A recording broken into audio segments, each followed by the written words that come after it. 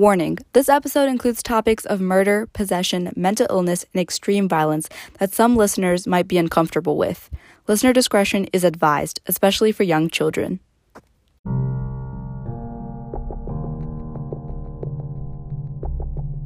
Arnie Cheyenne Johnson was born in America sometime in 1962, and he was a good person. He was loyal to his fiancée, nice to everyone around him, and had no criminal record. But after being possessed with something, possibly one of the demons that were inside David, he killed a man.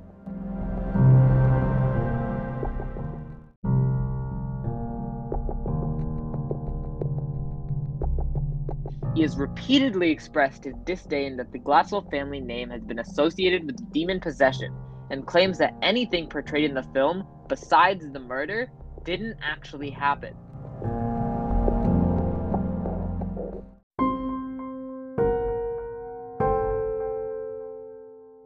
Some of the most famous horror movies in cinematic history are actually based on true stories. I, Yeshu Pasani, and me, Arvin Raghunathan, will shed light on the true stories that inspired these terrifying movies, and we'll be investigating the question on why humans are so interested in the paranormal, and whether their imaginations are able to conjure what's not even there. There's a lot to find this season. After all, there's always more to uncover behind the story. Hello and welcome back to another episode of Behind the Story. I'm one of your hosts, Yeshu Pasani, who is a paranormal believer. And I'm Arvin Raghunathan, your other host who's a skeptic ready to prove that ghosts aren't real. I am very excited for today's episode. But if this is the first episode of ours that you're hearing, hi, this is the podcast where we tell the true stories that inspire famous horror movies. Now, the reason I'm so excited is because in this episode, we're talking about world-famous demonologists Ed and Lorraine Warren. That's right, this is another Conjuring episode. We have episodes on the Conjuring 1 and 2 from our first season that we really recommend you go listen to, since this is the third installment of our mini Conjuring series. Now, if you're not familiar with the Conjuring series, I'm convinced that you've been living under a rock. This phenomenal horror movie franchise has 8 movies, with the latest release and the movie we're uncovering today being The Conjuring, The Devil Made Me Do It. It once again has Vera Farmiga and Patrick Wilson playing the famous Warren couple, with other actors like Rory O'Connor and more. This movie covers the famous murder trial of Arnie Johnson, who pled that he killed someone on account of demon possession. This movie was released on June 4th, 2021, which makes it the first episode we're doing that covers a very, very early released movie. And it made $116.6 million. And before we get to this episode, make sure you leave us a message on our anchor.fm website with anything you think we should know. And follow us on whatever service you're using right now to listen to our podcast. This season, we are donating all of our funds that we make from our episodes to the AAPI, Asian Americans and Pacific Islanders, to fight against anti-Asian hate crimes because no one deserves to live in fear just based on their race. And now, let's get to the episode. Hey everyone, this is Yashvi, and I'm recording this 2 days before we are set to release this episode, but this message can't wait. We are donating our funds this season to the AAPI and will continue to do so, but in recent light of what has happened with the Bill Cosby case, we will also be donating to RAIN, Rape, Abuse, Incest National Network, to help survivors across the country. To anyone who has experienced anything like this, we hear you, we are with you, and we want you to know that you have the power to tell your story. Whether you want to or not is besides the case. Thank you, and now let's really get on with the episode. On February 16, 1981, 19-year-old Arnie Cheyenne Johnson stabbed landlord Alan Bono more than 20 times with a pocket knife. He claimed he did it under the influence of the devil. But the story of demonic possession in Arnie's life starts long before he was quote-unquote possessed to kill a man. In May of 1980, in Brookfield, Connecticut, Arnie moved into a rented house with his fiancée, Debbie Glatzel, who I believe was 26 at the time, and her 11-year-old brother, David. Paranormal activity started happening right after they were moving in. David claimed that there was an old man in the house who was pushing him and scaring him. Initially, Arnie and Debbie thought that the boy was lying as a way to get out of chores, but David was adamant that the old man was evil and would hurt the family if they moved in the house. David continued to have visions of this old man, but they started to escalate. The man would appear as a demonic beast who muttered Latin and threatened to steal his soul. David's mother, Judy Glatzel, told People magazine that her son saw, quote, a man with big black eyes, a thin face with animal features and jagged teeth, pointed ears, horns, and hooves, end quote. The family alleged that they heard noises coming from the attic, but no one other than David ever saw the old man. David started having nightmares, and he soon began to exhibit strange behavior. He also would have scratches and bruises on his skin with no explanation as to how they got there. The family called a Catholic priest who came and attempted to bless the house. The family was terrified of the house they had rented and no longer wanted to stay there. As David's visions worsened, the family continued to seek help. 12 days after the original start of the paranormal activities, world famous demonologists Ed and Lorraine Warren came to help. Ed was a demonologist who assisted on exorcisms, and Lorraine a clairvoyant, which means that she is someone who can sense things that most of us can't, almost like a psychic, but a little bit different. When Lorraine came to see David, she allegedly saw black mist materialize next to David, a sign of a demonic presence. Debbie and her mother told the Warrens that they had seen David beaten and choked by invisible hands, and that red marks appeared on his neck afterwards. David had started to growl and hiss, and even recite passages from the Bible. The family even told the Warrens how one of them would stay awake with David at night as he convulsed and spasmed. The Warrens and a priest from the Catholic Church performed the 4 minor rites of exorcism to get rid of the 42 demons allegedly inside David. Now, there's a difference between major exorcisms and minor exorcisms. Major exorcisms are the big, long ones that we see be performed on people who are for sure being possessed by a demon. Minor exorcisms are done to expel evil spirits from the body. While David did have demons inside of him, you have to remember that he was only 11 years old, so it would be incredibly dangerous to perform a major exorcism on him. Now, there are 4 key signs that someone shows when they are being possessed. 1 is aversion to the sacred, when somebody cannot look at holy images. 2 is knowledge of hidden things, when a person can tell you things about yourself or something that could have happened in the future. 3 is possessing a type of inordinate superhuman strength. And finally, the 4th sign is epileptic-like seizures. During these exorcisms, Lorraine claimed that David levitated, ceased breathing for a minute, and was even able to predict something that would happen in the future. Being able to have psychic-like abilities or precognition is a sign of supernatural abilities, as I've said before. But what did David see? He saw the manslaughter that Arnie would commit later. It is said that during these exorcisms, Arnie tried to get one of the demons within David to possess him instead and to leave David alone. We don't know if this is true or not, but after Arnie egged on the demon to possess him, he was attacked by the demon, which took control of his car and ran it into a tree. All of these exorcisms were happening at Debbie's mother's house, and when Arnie returned to the haunted rental house he was going to rent, he got completely possessed by the demon. David's condition continued to get worse, and Debbie and Arnie had to find a place to actually live. Debbie was hired by 40-year-old Alan Bono, a new resident in the Brookfield area, and her job was to be a dog groomer. Arnie soon started showing the same signs that David did, which made Debbie concerned. According to Debbie, Arnie would fall into trance-like states where he would growl and hallucinate, but then wake up and have no memory of it. Now we are going to move on to the case of Arnie Johnson. Arnie Cheyenne Johnson was born in America sometime in 1962, and he was a good person. He was loyal to his fiancée, nice to everyone around him, and had no criminal record. But after being possessed with something, possibly one of the demons that were inside David, he killed a man. On February 16, 1981, Arnie Johnson called in sick to his job at Wright Tree Service and went to join Debbie at the kennel where she worked, along with his sister Wanda and Debbie's 9-year-old cousin Mary. Alan Bono was the couple's landlord and Debbie's boss, and he brought the group to lunch where he proceeded to get drunk. Debbie took the girls to get pizza, but made sure to be back soon, probably predicting that there would be trouble. When they returned, Bono was heavily intoxicated and started to get irritated. Debbie urged everyone to leave the room, but Bono grabbed onto Mary and refused to release her. Arnie demanded that Bono let her go. Mary somehow slipped away and ran to the car as Debbie tried to defuse the situation between Arnie and Bono. Wanda tried to pull Arnie away, who was growling like a dog and twitching. Arnie then drew a 5-inch or 13-centimeter long pocket knife and stabbed Bono more than 20 times. This happened at around 6:30 p.m. Bono died several hours later. According to Arnie's lawyer, Bono had large wounds and one that stretched from his stomach to the base of his heart. Arnie left the scene of the killing and was found 2 miles away and was held at the Bridgeport Correctional Center on bail of $125,000. This was the first murder in 193 years in Brookfield. The day after the killing of Bono, Lorraine informed the Brookfield police that Arnie was possessed by a demon when the crime was committed. This caused the media to become intrigued by the demon murder case happening in the small town.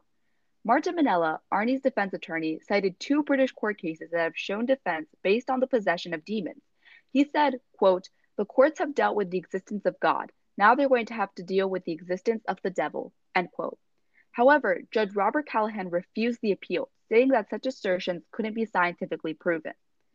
Debbie had even stood trial for Arnie, claiming that she had seen that he was possessed and how his story was similar to David's. She stood by him at every turn. Manella argued self-defense instead, after the possession appeal was overturned. The jury found Arnie guilty of first-degree manslaughter on November 24, 1981, and was sentenced to 10 to 20 years for prison, for which he only served 5 for good behavior. The case of Arnie Johnson's was the first time in American history that someone blamed demonic possession as the cause for murder. Essentially, it was the first time anyone has put the devil on trial. I want to emphasize what Arnie was going through before, during, and after the trial. I believe that this man was possessed and he showed all the symptoms of demonic possession. He had violent convulsions, was unable to look at anything holy, and could tell you things that would happen in the future, much like David was able to do. And all of these things didn't stop when he went to prison or even when he got out. My reasoning being that even if he got an exorcism, it wasn't properly done or he didn't get enough exorcisms. The release of The Conjuring, The Devil Made Me Do It, has made the question arise of what happened to Debbie and Arnie after. While Arnie was in prison, Debbie stood by him at every corner, every turn, and every day. In January 1984, while Arnie was behind bars, him and Debbie got married. When he got released early, the two went off to build a good life for themselves. They left the media and all of the judgmental stares and had 2 children. They were married until Debbie passed away from cancer. The director, Michael Chavez, of The Conjuring, The Devil Made Me Do It, said, quote, "This is the story of Arnie and also his girlfriend who became his wife, Debbie Glatzel. She was there during the exorcism, she was there at the murder, and she testified for him, and she believed. She stood by that, and they've been married the rest of her life," end quote. Arnie Johnson is still alive. Something interesting that I've always loved about the Conjuring movies are how, while they do sometimes make things up about to make the story more interesting, they always include the truth, and most of it is truthful. They do this by having pictures of the actual family or real quotes, but in The Devil Made Me Do It, they have actual snippets of David Glatzel's exorcism in the end credits. It is some of the most disturbing sounds I've heard, but I just wanted to let you guys know that it is out there. And now, before we go to Arvin's part, let's take a quick break and hear about our sponsor.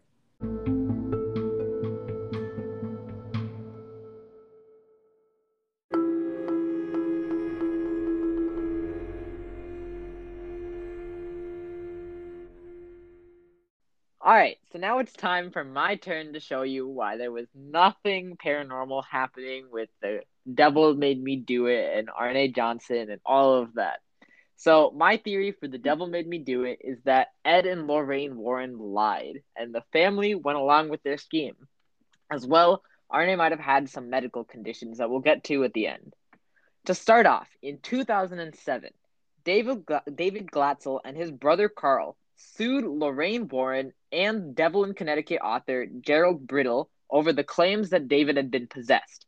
In an article by Samuel Spencer on June 4th of this year, he writes, quote, "In an interview with the mass media distribution Newswire, Carl said, 'My brother was never possessed. He, along with my family, was manipulated and exploited, something the Warrens were very good at. And along with their author, Gerald Brittle, they concocted a phony story about demons in an attempt to get rich and famous at our expense, and we have the evidence to prove it. The Warrens told my family numerous times that we would be millionaires, and the book would help get my sister's boyfriend Arne out of jail. I knew it from day one that it was a lie, but as a child there was nothing I could really do about it. Per a recent ABC News article, this lawsuit led to the book being taken out of print. Later, the Warrens actually confirmed that the family was paid $2,000 from the book. A First Post article contains more information about the interview with Carl. Carl Glatzel said that the Warrens exploited his family for monetary gain. He told the Associated Press in 2007 that his brother had suffered from mental illness as a child, but is now recovered. He has repeatedly expressed his disdain that the Glatzel family name has been associated with demon possession, and claims that anything portrayed in the film, besides the murder, didn't actually happen. Furthermore, we all know from our previous Conjuring episodes, and if you haven't watched them, go watch them now, that Ed and Lorraine Warren like to stretch the truth a lot.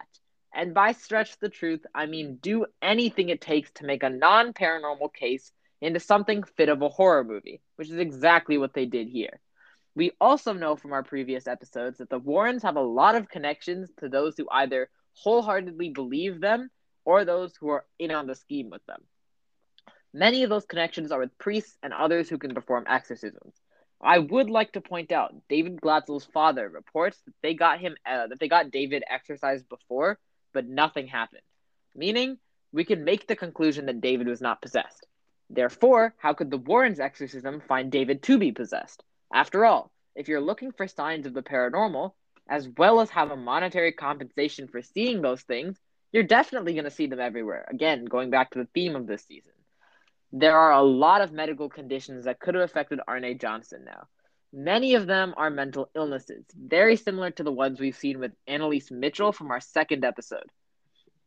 Temporal lobe disorders could describe most, if not all, of Arne's quote-unquote symptoms, and this brain trauma could very easily have been caused by the crashing of his car. Anger issues could have caused him to kill his landlord, or simply out of spite. You see these things all the time on like 2020 and different things like that. And now to his symptoms in jail itself. I think Arne could have remembered David and his symptoms here and began to pretend, most likely again because of that brain trauma he had, that he had those same symptoms as David, trying to get exempted from murder because of possession. Also showing why his lawyer decided to go and say that, oh, he didn't kill him of his own accord. He was possessed by a demon. Overall, I believe the Warrens were back on their old tricks, and this time working with a family that could be easily manipulated and kids who have mental illnesses. And now, the moment you guys have all been waiting for, the part where I successfully disprove everything Arvin has just said. The part where Yeshvi makes a lot of claims that don't really mean anything. I'm gonna pre-apologize to everybody who's listening if this gets really heated. Demonic possession cases are kind of like, in a very weird way, my sweet spot. Like I love to argue demonic possession cases. It's what brings me, the greatest joys in life. And this just happens to be one of those cases. Also, it involves two people I love.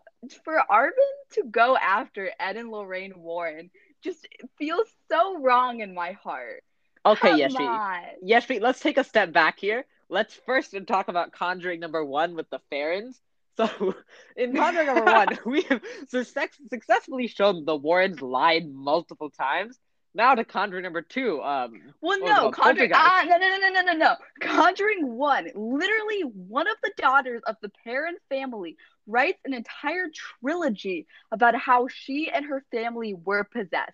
This girl wrote a trilogy. The other two siblings said it was completely fake, though. They were like a family of 5. Exactly. 2 of the 5 outweighs one of the 5. They were 5 children, so they were 2 parents. So 7. I think it was 7. I'm sorry if I'm inaccurate, but she wrote a trilogy. That can't be wrong. Okay, Conjuring 2, Enfield Poltergeist. They had so many people witness this poltergeist. So many people. Okay, so I will admit that on Poltergeist, my evidence was very weak. That doesn't mean the paranormal was real. It just means that I couldn't find good enough evidence to disprove it because which means I'm it was not real. A pro researcher. No, yes, do you think I'm a pro researcher? Okay, so I'll give you the fact that the Poltergeist, there's something else that I didn't get there, but that doesn't mean the Warrens aren't liars. No, but I don't. They when you are as reputable as the Warrens, you are gonna make money. That's regardless of the fact. These people make money because the media loves them and the world loves them, because who has ever heard of demonologists that do almost what are like house calls, So they're making money no matter what. I'm thinking when this whole book gets released and all these shows get released, it's wrong if the Glatzel/Johnson family doesn't get the money from it, because this is their story that they're sharing. They have to get money from it. And then these Warrens get money regardless of whether they want it or not, because they're so publicized all the time. Right, but I mean, the reason that I'm saying the Glatzels are getting this money is, well, first off, the Warrens would promise, like, oh, we'll make you into millionaires. That's not exactly something that you tell to someone who's had a traumatic event and you're like trying to get their story out there. That's something you tell to someone when you're trying to, when you have a scheme to make them money. So I'm not saying that the Warrens did this to make themselves money. Of course, all of their cases, they had some incentive in them, which whether it was to increase their fame, to continue on with what they're doing. Because obviously, if the Warrens just all of a sudden stopped finding paranormal cases, people are going to be like, are those guys, still even a thing? Do they Exactly. still find these stuff? So they have to keep coming up with stuff like this. So they go to this family, they see these guys who can be easily manipulated. They see some children who could have mental illnesses, and they're like, perfect for a scheme. Well, the thing is, if you listen, as I said earlier, very disturbing sounds, but if you listen to the exorcism of David Glatzel, this boy is 11 years old. There is no way, he's prepubescent. His voice is still high pitched. There's no way he could make such like guttural, gravelly sounds and just like be able to speak Latin. That's not a thing. He's 11. He's never taken a Latin class in his life. He hasn't even gone to electives yet. He's still in elementary school. And with this whole idea, right? Like if David has a history of mental illness or, a little bit of instability there, I'm not accusing anybody of anything. But if he already has that, it's easy for Carl himself to manipulate him into thinking something. Okay. Yeah, yes. Okay, so first I'm going to talk about. So I personally have not listened to The Exorcism, so I can't exactly talk about the things that happened there. But again, I want to equate this to Annalise because it seems like there's a lot of connections between like David and Annalise Mitchell. True. So I'm pretty sure my theory about the low voice and some of the things that happened during Annalise's exorcisms were that a couple of them were faked, that they like weren't actually Annalise doing this because yes, like you said, you only heard the sounds, did you? There was no video or anything like that. There was no video, but it is 1981, so I'm assuming all video was on VHS tape, and VHS tape, has been lost to the world. Right, exactly. It's not the most accurate. So audio can be easily faked. Who knows if that's even David over there speaking Latin and low voices and all. But also, I think I had some random theory that was like, I believe I think it was frontal lobe, but some trauma to the frontal lobe can like change something with your vocal cords that can make you like speak weird. You're really kind of grasping at straws I here, don't I no, Arvin. I just don't remember what I said. If I found it, then I'm sure I could say Right, it. right. Well, I just think, right, after Arnie gets out of jail, like kind of around that whole time too, even when he is in prison, um, David goes off the grid. Like we don't hear about David until 2007 when this thing comes out, which is enough time for this person who's already been through so much to get fed even more manipulation to totally mess him up. I just think with David, it's first of all, it's a sad story that this kid is 11 and he's going through things like spasm in the night and whatever, but then also this constant manipulation. But the main focus of this episode, aside from David, was also Arnie Johnson, which I want to make sure we get to, and we Right. don't constantly talk about David all the time. Arnie Johnson, a man who had a great record, who killed another man, Arvind. Right. So I mean that's what I was talking about. You'll see things on like I offered 2020 again as an example because I mean things like Dateline 2020, all that kind of stuff, Mm-hmm. where it's like in the heat of the moment when things like heated arguments like this are happening, things happen. Especially he just grabbed the landlord Alan Bono just grabbed the little cousin. Who knows what he was gonna do to her if she didn't get out and go along with Debbie. What if the landlord did Right. something to Debbie? So there's so many things that could have been going through Arne's mind. Maybe he didn't mean to kill him, just shove him off, stab him with a knife just once and leave him off. But, in the heat of the anger and everything like that, he went a bit too far and he killed him.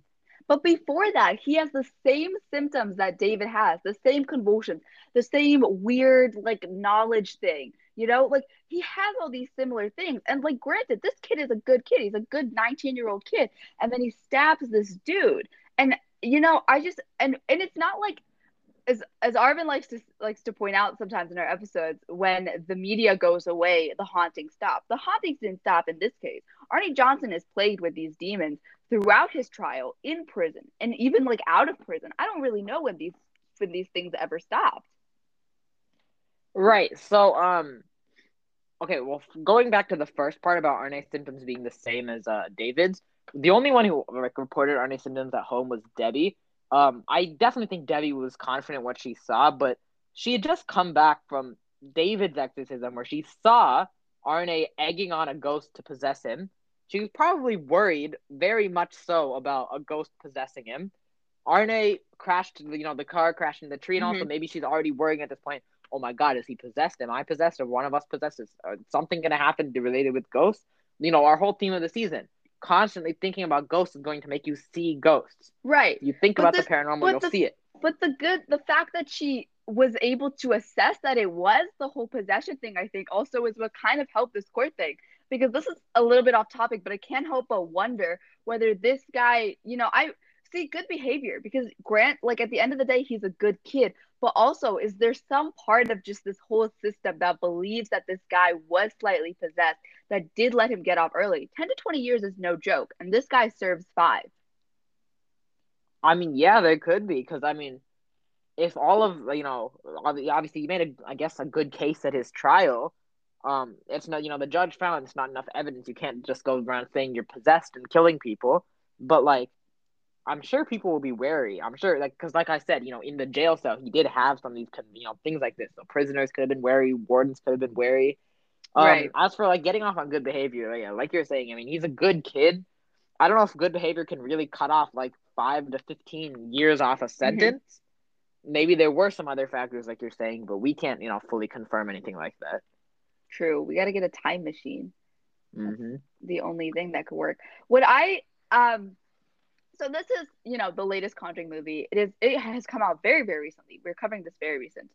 And it's very different compared to the other Conjuring movies. I know it was directed by somebody other than the person who directed the other ones, and you can slightly tell it's very differently done. But I do like how they showed the Warrens in relation to the the actual court trial and how they talked and whatever. But there's not much on the Warrens during the court case. Like I know they were there, but I think they do slightly maybe over exaggerate it in the movie a little bit to show because especially when you go back to the quote of the God's been in the courtroom, so it's time we talk about the devil. That was not said by Ed Warren, rather um Arnie's defense attorney. But I think what's very interesting about the movie and how they do it and how how it compares to real life is how they show what Arnie goes through, because I feel like I don't know. They did, and they showed demonic possession very well.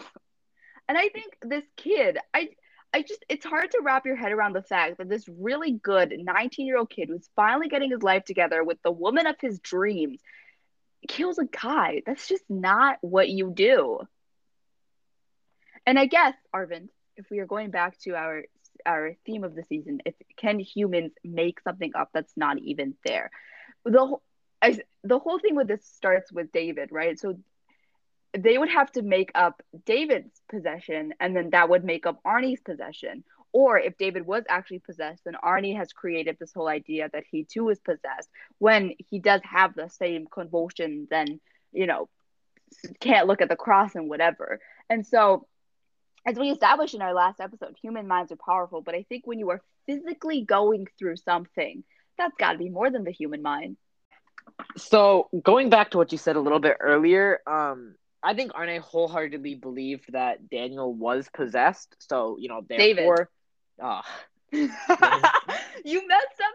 You messed up the name last episode too. Is this a recurring? Is this going to be a recurring thing? yes. Okay, great. We'll keep it. We'll keep track of it. Somebody keep a little like a tally chart. All right. David. Yes. I believe Arne wholeheartedly believed that David was possessed. Which means at that point, once he started feeling these things, because like you're saying, the human mind can make up so much. He Right. started thinking he was also possessed. And as I talked about, like after that car crash, he probably had some brain trauma somewhere. Mm, So that like temporal or frontal lobe trauma right. combined with his belief that he is possessed can definitely cause some both physical and mental ailments. There is something very interesting kind of that comes up in cases that involve the Warrens. This is a little bit playing into Arvin's notion. I'm not playing too much into it. Also, it could be into other notions as well. But a lot of their cases in a way don't have a lot of detail, but it's not only from their own like websites or anything, just like on the internet, like the and I think it's because what has made people aware of the Warrens also has been this Conjuring franchise. So in a way, I think the first Conjuring movie came out in 2013. So that's been what, 8 years or something. Like the internet works fast, but at the same time, to uncover things that have happened that long ago, it does take time. But I'm just thinking of this like in comparison to Emily and Annalise, that episode. Once again, go listen to it. Um, that we had a ton of detail in that episode. Like we got the names of all the demons that were possessing her. There were a lot of images of what was happening to her. It was a very different case. But I think with our Conjuring episodes, we don't see that much information. Yeah, definitely. There's a lot of like missing information or skewed information, I guess you could say, because Right. almost all of the reports come from. I think the Warrens play it cleverly because all of the reports of what happened come from either the Warrens' mouth themselves or Hmm. one of the children of the family. Right. Always. And it'll always be that one child who wasn't affected the most, but was closest to the one who was affected the most. Um, Interesting. yeah, because like with the Farrens, we had I forgot the daughter's name, but I know she was super close to like all of these things that were happening, but she's not the one who was targeted. The parents were. Right. Um, and then with Poltergeist, I really don't remember much of the family at all. But That's so mean. I'm sorry if there's some chance that the Einfield Poltergeist family is watching us. I'm The very sorry I've forgotten Hodgson. about you. The only reason I remember the Farrens at all is because they were our first episode. So sorry to them as well, I guess. So the parents hold a very special place in our heart. Yeah. Um, right. There's this kind of lack of information, which is why I think I'm always very impressed with the Conjuring series for doing so well with this lack of information. But I don't think it's because the Warrens are, as Arvin would like to say, frauds or liars or something. I I wouldn't go so far to say frauds. I would just say Okay. they stretch the truth a lot in the fact Okay. that they lie. Oh, so liars. We're sticking with liars then. Okay. Um, to Tony Sprea, who I know is like the son-in-law of the Warrens. If you're listening, I'm just saying. Anyways, I don't think it's because they are liars. I think it is because when you are in this business, right? This is like a dark business to be in. Like demon hunting is not fun times. I think there's a lot of negative energy and a lot of darkness that surrounds everything. And so I think they just don't want all this information out of the public because there might be some like really dark stuff in there. Like wow, like in their occult museum, they got some really crazy things in there, which I'm waiting for the day that me and Arvin go. Be Yeah, see very that day will exciting. never occur. We'll get to see the Annabelle doll. Go listen to our Annabelle episode. That is a fun episode. We're gonna get Um, cursed if we see the animal though. well, we just like won't like engage in activity with it. We'll We're be gonna get careful. cursed anyway. We'll be careful. But I think they do that. So there is so much more to this Arnie Johnson case as well as David Glatzel that I don't think we know, but I just feel like there's more. Yeah, definitely. I get the same feeling that I'm okay, so maybe not it's like maybe it's not like the Warrens hiding information. Like you said, it could be because the information is so dark, they just don't want Hmm. the public knowing it. Or, it could be something that, really complicated or doesn't make sense that they don't like just generally they just don't want it getting out there. Maybe it's something Yeah. to respect the family's privacy. It could be Right. why it Right. could be why David went off the grid. Right. Because at the end of the day, this case is history. First time in America somebody has put the demon on trial, put the devil on trial. So this is actually more of our one of our historical episodes. Look at us crossing genres. Exactly. We're truly amazing. Amazing. In the wise words of Ed Warren, quote, diabolical forces are formidable. These forces are eternal, and they exist today. The fairy tale is true. The devil exists, God exists. And for us as people, our very destiny hinges upon which one we elect to follow. End quote. We hope you enjoyed this episode, and we would love to see you again for the rest of the episodes in season 2. Leave us a message on our anchor.fm website with any questions, comments, or just anything you would like us to know. And follow us at Behind the Story with a period between the I and N on Instagram and at Behind the Story with an underscore between the I and N on Twitter. Have a great week, and remember, there's always more to uncover behind the story. See you next time.